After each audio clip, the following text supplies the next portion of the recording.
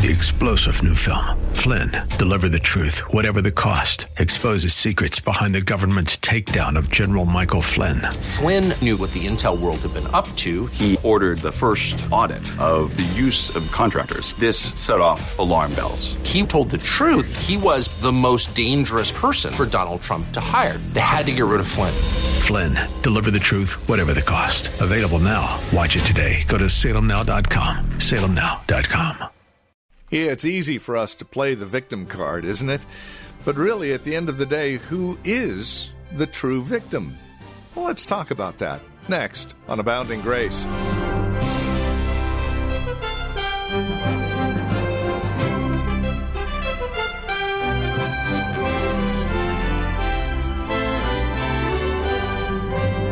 Hi there, and welcome to today's Abounding Grace. Pastor Gary Wagner returns us to the book of Romans, chapter 2, verses 1 through 11. Yesterday, we began a look at this passage, the righteous judgment of God. And really, it is a righteous judgment. Even though we may think we don't deserve it, at the end of the day, there is only one real victim here, and it's neither you nor I. Here's Pastor Gary with more on today's Abounding Grace. Go home this evening and read Psalm 55, where David talks about morning, noon, and night. I seek you. Question, do you pray that way? Well, David puts me to shame morning, noon, and night. And then we see in Daniel 9 where he says, now I really need to seek the Lord. Oh, I thought you were. Morning, noon, and night. But that's not really seeking the Lord. You see, beloved, that's really just survival. Morning, noon, and night. Are you seeking the grace of Christ? Whatever you do, don't listen to a sermon on duty and get out the whip and beat yourself with it. Because then you will feel really bad. There's nothing more that you can do about it except you try and free yourself with excuses. It won't do you any good. When you hear that those who receive eternal life are marked out by patient continuance in doing good, what are you supposed to say? I'm sure most of you will say, as I do, I can't do that. I'm too weak. But Christ can do it. His Spirit in me can do it. If His Word abides in me, He abides in me. He can do it. I must seek Him. I'm going to watch out for some of the things I'm doing that are taking too much of my time, because really, we all have time to seek the Lord. God never created a single Christian on this planet, listen, without the time to seek Him, because that would be a denial of His own goodness and character. There may be sometimes I'm doing things that I need to let go and let God and stop playing Holy Spirit everywhere. There are some frivolous things that I certainly need to stop doing so I can seek the Lord. But I must seek His grace because He promised it to me. It's not, well, will I get it? I don't know. Guess what? If you pray like that, you're not going to get it. If you go home and think, well, it's a crapshoot, I have a 50-50 shot, I guess. Hey, God, I don't know. I've prayed 100 times. What good will it do me? It never happens. Will you give me some grace? God says, no, I'm not going to give you anything. Why? Because he who comes to God must believe that He is, and that He is the diligent rewarder of those who seek Him. We don't come to God bringing our own stingy ways and try to impart them on Him. His heart is open to us. Beloved, just look to the cross. His mercy is open to us. Look to the cross and seek Him. He has opened heaven for us. Look at the cross. Look at the Son of God and believe. Rivers of grace have been opened to us. Oceans of mercy have been opened to us so that we can seek the Lord. He may not give it to me in a day. He may well not give it to me in a year. Why? Because it is patient continuance in doing well. It's not once. It's not twice. It's not 1,000 times. It is a way of life. Don't put numbers on it. Don't put days on it. My life is hidden with Christ in God, says Paul. Therefore, that life being hidden means I've got to seek it as a way of life. If I get what I want, that's okay. But I don't need what I want. I need what He wants for me. I need what He has for me. Let me encourage you. Take seriously this duty of faith. So many in the church throw around grace like, hey, grace trumps everything else. Grace trumps thou shalt not commit adultery. Grace trumps remember the Sabbath day. Oh, don't talk about keeping the Sabbath. We have grace. Don't talk about obeying parents. We have grace. Don't talk about talking purely. Grace, grace, grace, grace. Grace is not cheap. Look at the cross. That is all you need. Why did Jesus die? He died because we have broken God's law, and that forever tells us God's attitude toward His law and our offense of it. So let us be motivated, encouraged, as Paul describes the godly here, as those who seek the Lord. But notice the opposite in verse 8. Those who will not receive glory and honor and immortality will not receive eternal life. Now they can repent. The very reason Paul tells us this is because there is hope, even for hypocrites. So if you're one, come to Christ today. Confess your hypocrisy and ask Him to cleanse you. Lord, I'm a leper. I'm filthy. I'm a liar. I'm filthy, filthy, filthy. I'm filthy, but you are clean. You are clean. You are clean. Make me clean. There is hope. But he gives us a clear description. He says in verse 8, unto them that are contentious. That is a word that means faction. We really don't use that word much anymore, but it is very appropriate for the Jews because they always formed these groups. Well, many of them did. Or separated into some cliques. And they were always fighting, looking down their noses at the others. They were generally more concerned with man's opinion than with God's opinion. And then verse 8 says, they do not obey the truth. That's a powerful line just on its own. That actually deserves a sermon on its own, particularly in the context of hypocrisy and grace, grace, grace, which means I can do whatever I want. Here is a clear way that God has given us the love and the truth that we might be saved. Turn to 2 Thessalonians. I want you to see this because there is no wrestling with this. There's no, not sure it means that it means that actually. 2 Thessalonians 2:10. Paul is talking here about the mystery of lawlessness and the evil one, and he says, and with all of this deceivableness of unrighteousness in them that perish, because they receive not the love of the truth, that they might be saved. So all those whom God destines for heaven sometime in their lives, He takes their stony heart away and gives them a soft heart.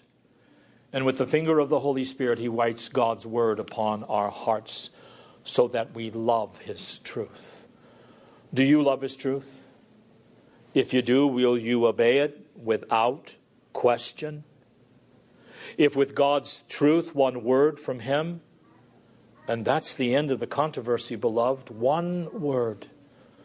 Now granted, we are not where we should be on that. I'm certainly not. But that is the condition of the Christian's heart. But not so for those who are destined for wrath. They do not obey the truth. They don't like the truth. But what do they obey? Unrighteousness. He doesn't say those who go to hell were graceless. He says they were disobedient. They disobeyed what God said in His Word. And what is the consequences of that? Indignation and wrath. Now, when these two words are joined together, the Holy Spirit is telling us that God's wrath is boiling. Sometimes indignation is used for boiling. Of course, God here speaks as a man because he doesn't boil. But this is said to wake us up from our slumber. And from those who receive that wrath, it will be boiling. For them, hell will be boiling. Boiling with God's indignation and God's wrath and tribulation and anger. Tribulation, that's God's excessive judgment against those who disobey him. And anguish, in verse 9, the word means a straight, narrow place confined under God's wrath, which is how one feels forever when he is in hell. Hell. We often think is where God is not. No. If I make my bed in hell, behold, thou art there. Hell is not where God is not. Hell is where there is no mercy. Hell is where there is nothing to shield me from his righteous judgment and his anger against me for my sins. There's no common grace in hell. There's no hope of reprieve in hell. There's no thinking, well, this will have to end someday. Oh no, there is no end to hell. Why are we being told this? You know, today men laugh at hell. They say no one is ever scared into heaven by being threatened with hell. That's not what the Bible says. 2 Corinthians 5:11, knowing the terror of the Lord, we persuaded men. Now it's true, blind men don't always know the terror. The sad thing about it is we become so insensible to it at times that we don't even know the danger that faces us. We're just blind to it. We may need a reminder every now and then, and God will give us a reminder every now and then. But if you know the Lord, one of the things that is true of you is that you have had some revelation made to your soul that sin is dangerous. It is dangerous for your soul, for your family, for your life. It is dangerous because of your filth. You see, sin's not dangerous, and it's no big deal in a culture that doesn't believe in the law. And that is always going to be a culture that's not going to care 2 cents about the gospel. But you know, hell and this gospel, they go together. Without hell, the gospel is irrelevant. Those who deny the existence of hell may as well stop preaching or even listening to the gospel because there is no motivation. But we are told to flee from the wrath to come. Turn with me to Acts 24. Paul is here preaching to Felix in verse 24 and says, and after certain days, when Felix with his wife Drusilla, which was a Jewish, he sent for Paul and heard him concerning the faith in Christ. Now, did Paul preach grace, grace, grace, grace? Well, grace was certainly there, but not without verse 25. And as he reasoned of righteousness, temperance, that is self-control, and judgment to come, Felix trembled. Now, Felix was a Roman governor. Why would he tremble at the words from Paul? Beloved, it's because we cannot escape who we are. We are made in the image of God, and even though people who tremble before the warning of judgment know that judgment can't be anything good, we don't hear of Felix being converted, but sometimes it can be the beginning for those people we witness to. It's like the first awakening of the conscience. Oh, wait a minute. These actions are going to have consequences for me. My pride, my unbelief, my disobedience against God's word. It's all going to have unwanted consequences. What am I going to do? Sometimes going back to Acts chapter 2, God breathes on that warning by his Holy Spirit, and this happens. Acts chapter 2, verse 33.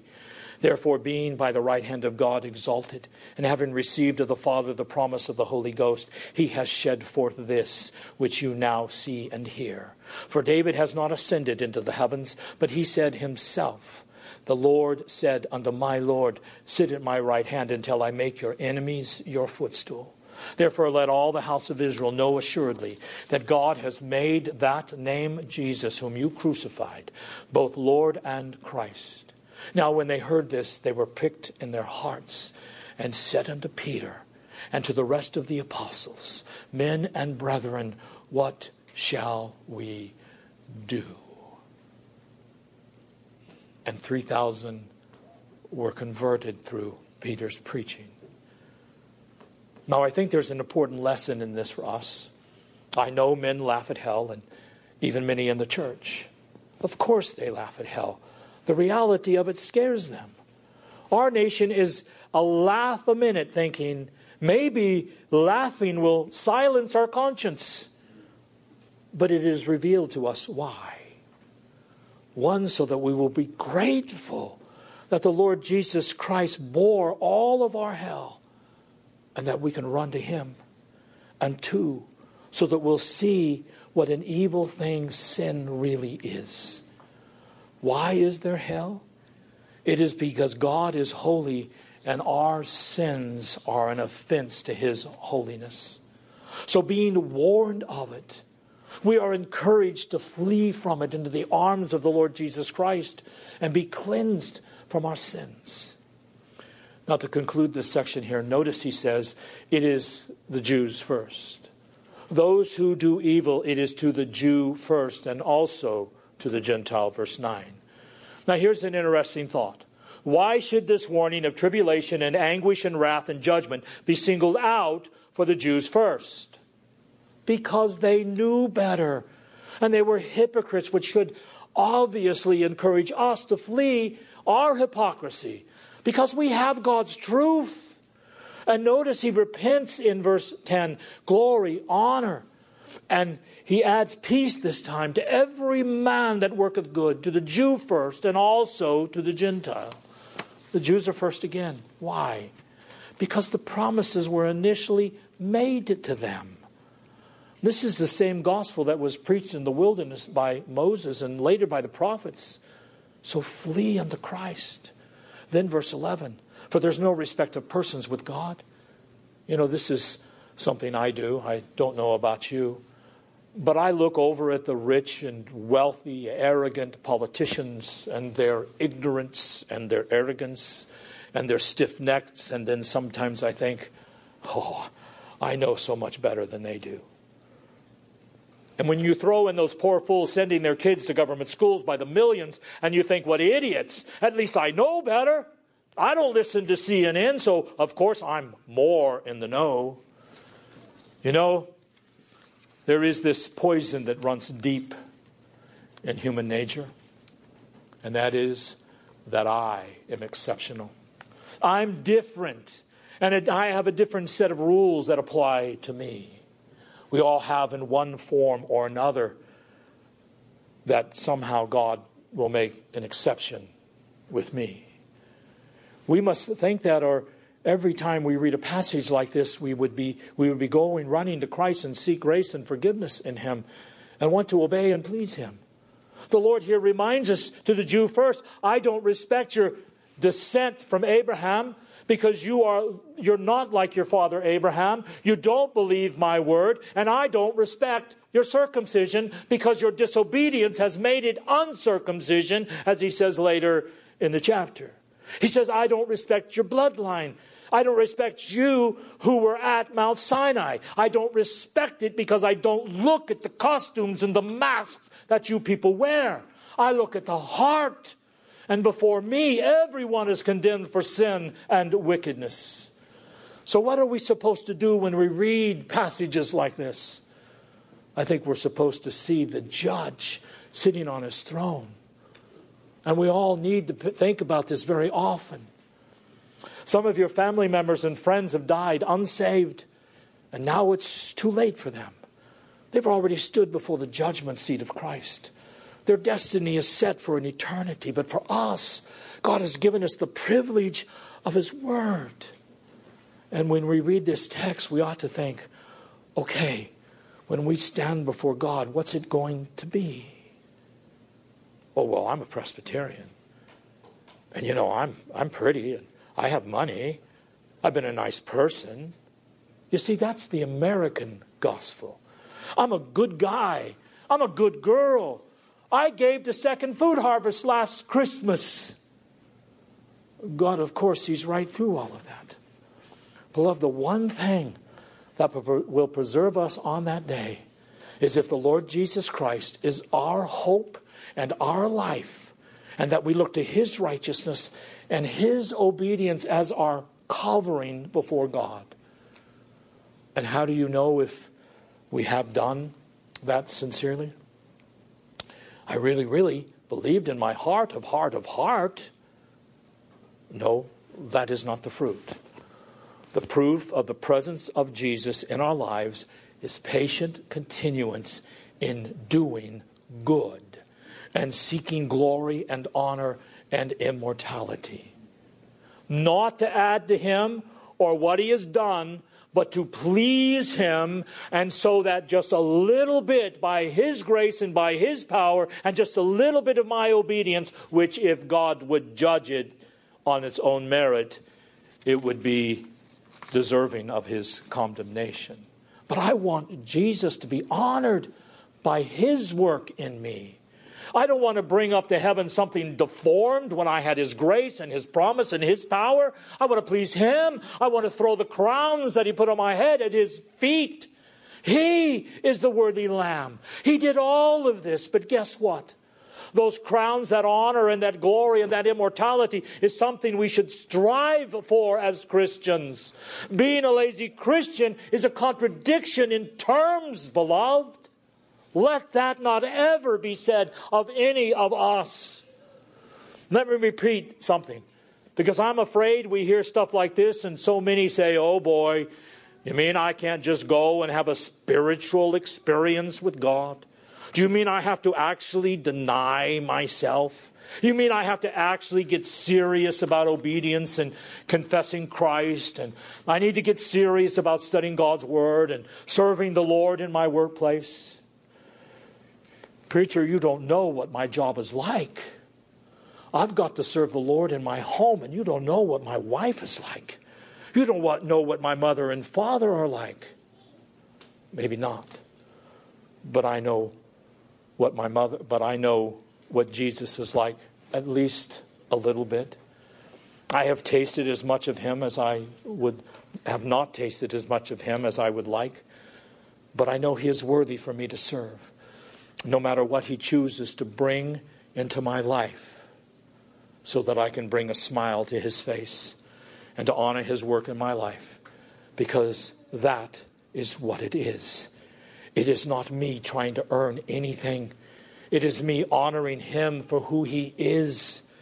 And that is all of our confidence on the day of judgment. There's nothing else. Turn with me to one last verse. I'll read this and then we'll pray. 1 John 4, verse 17. Notice how John puts all this into perspective, both sides of it. 1 John 4, 17. Herein is our love made perfect, that we may have boldness in the day of judgment. Boldness when standing before God? How?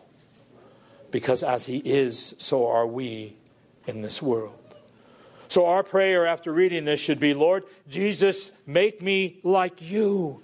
Help me to pursue that glory and that honor and that immortality. Make me like You. All I want is to be made more like You, as a mother, as a wife, as a father, as a husband, as a child, as a businessman, as an owner of a business, as a Christian, as a citizen.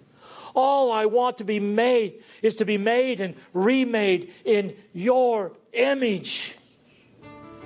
I want to know You and be found in You through true faith. Amen. Well, that's all the time we have. This has been Abounding Grace with Pastor Gary Wagner, the ministry of Reformed Heritage Church in San Jose.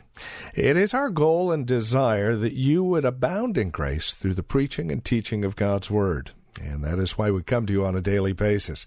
Now, as we close out our time together, we also realize that some of these messages that are presented here on Abounding Grace are well worth reviewing again at your convenience. Maybe you joined us a bit late. Well, we have copies on CD. They're just $5. Mention today's date as you call or write to us. Here's how to get in touch with us. The phone number is 408-866-5607. That's 408-866-5607. You're welcome to also visit our website, learn a bit more about us. We're at reformedheritage.org. Again, reformedheritage.org. And then, of course, if you would love to partner with us, if you're feeling led of the Lord to become a financial partner with us as we continue this ministry here on this station, please write to us at PMB number 402. And the address is 1484 Pollard Road, Los Gatos, California. The zip code is 95032. Or, again, simply call us, 408-866-5607. That's 408-866-5607. You're also welcome to join us for worship. Sunday services here at Reformed Heritage Church are at 5055 Lone Hill Road in Los Gatos. We meet at the Lone Hill Church 2 in the afternoon. Directions can be found at reformedheritage.org or by, again, calling 408-866-5607. We thank you for joining us and trust we'll see you again next time we get together for another broadcast of Abounding Grace with Pastor Gary Wagner. 3-star General Michael J. Flynn, head of the Pentagon Intelligence Agency, knew all the government's dirty secrets. He was one of the most respected generals in the military. Flynn knew what the intel world had been up to. He understood its funding. He ordered the first audit of the use of contractors. This set off alarm bells. The explosive new documentary, Flynn, Deliver the Truth, Whatever the Cost, uncovers the facts behind this scandal. Flynn told the truth. He was the most dangerous person for Donald Trump to hire. I find out the worst enemy that I'm going to face in my life is right here in America. They took my assessment and they wanted me to change it. And I was like, I'm not changing it. They had to get rid of Flynn.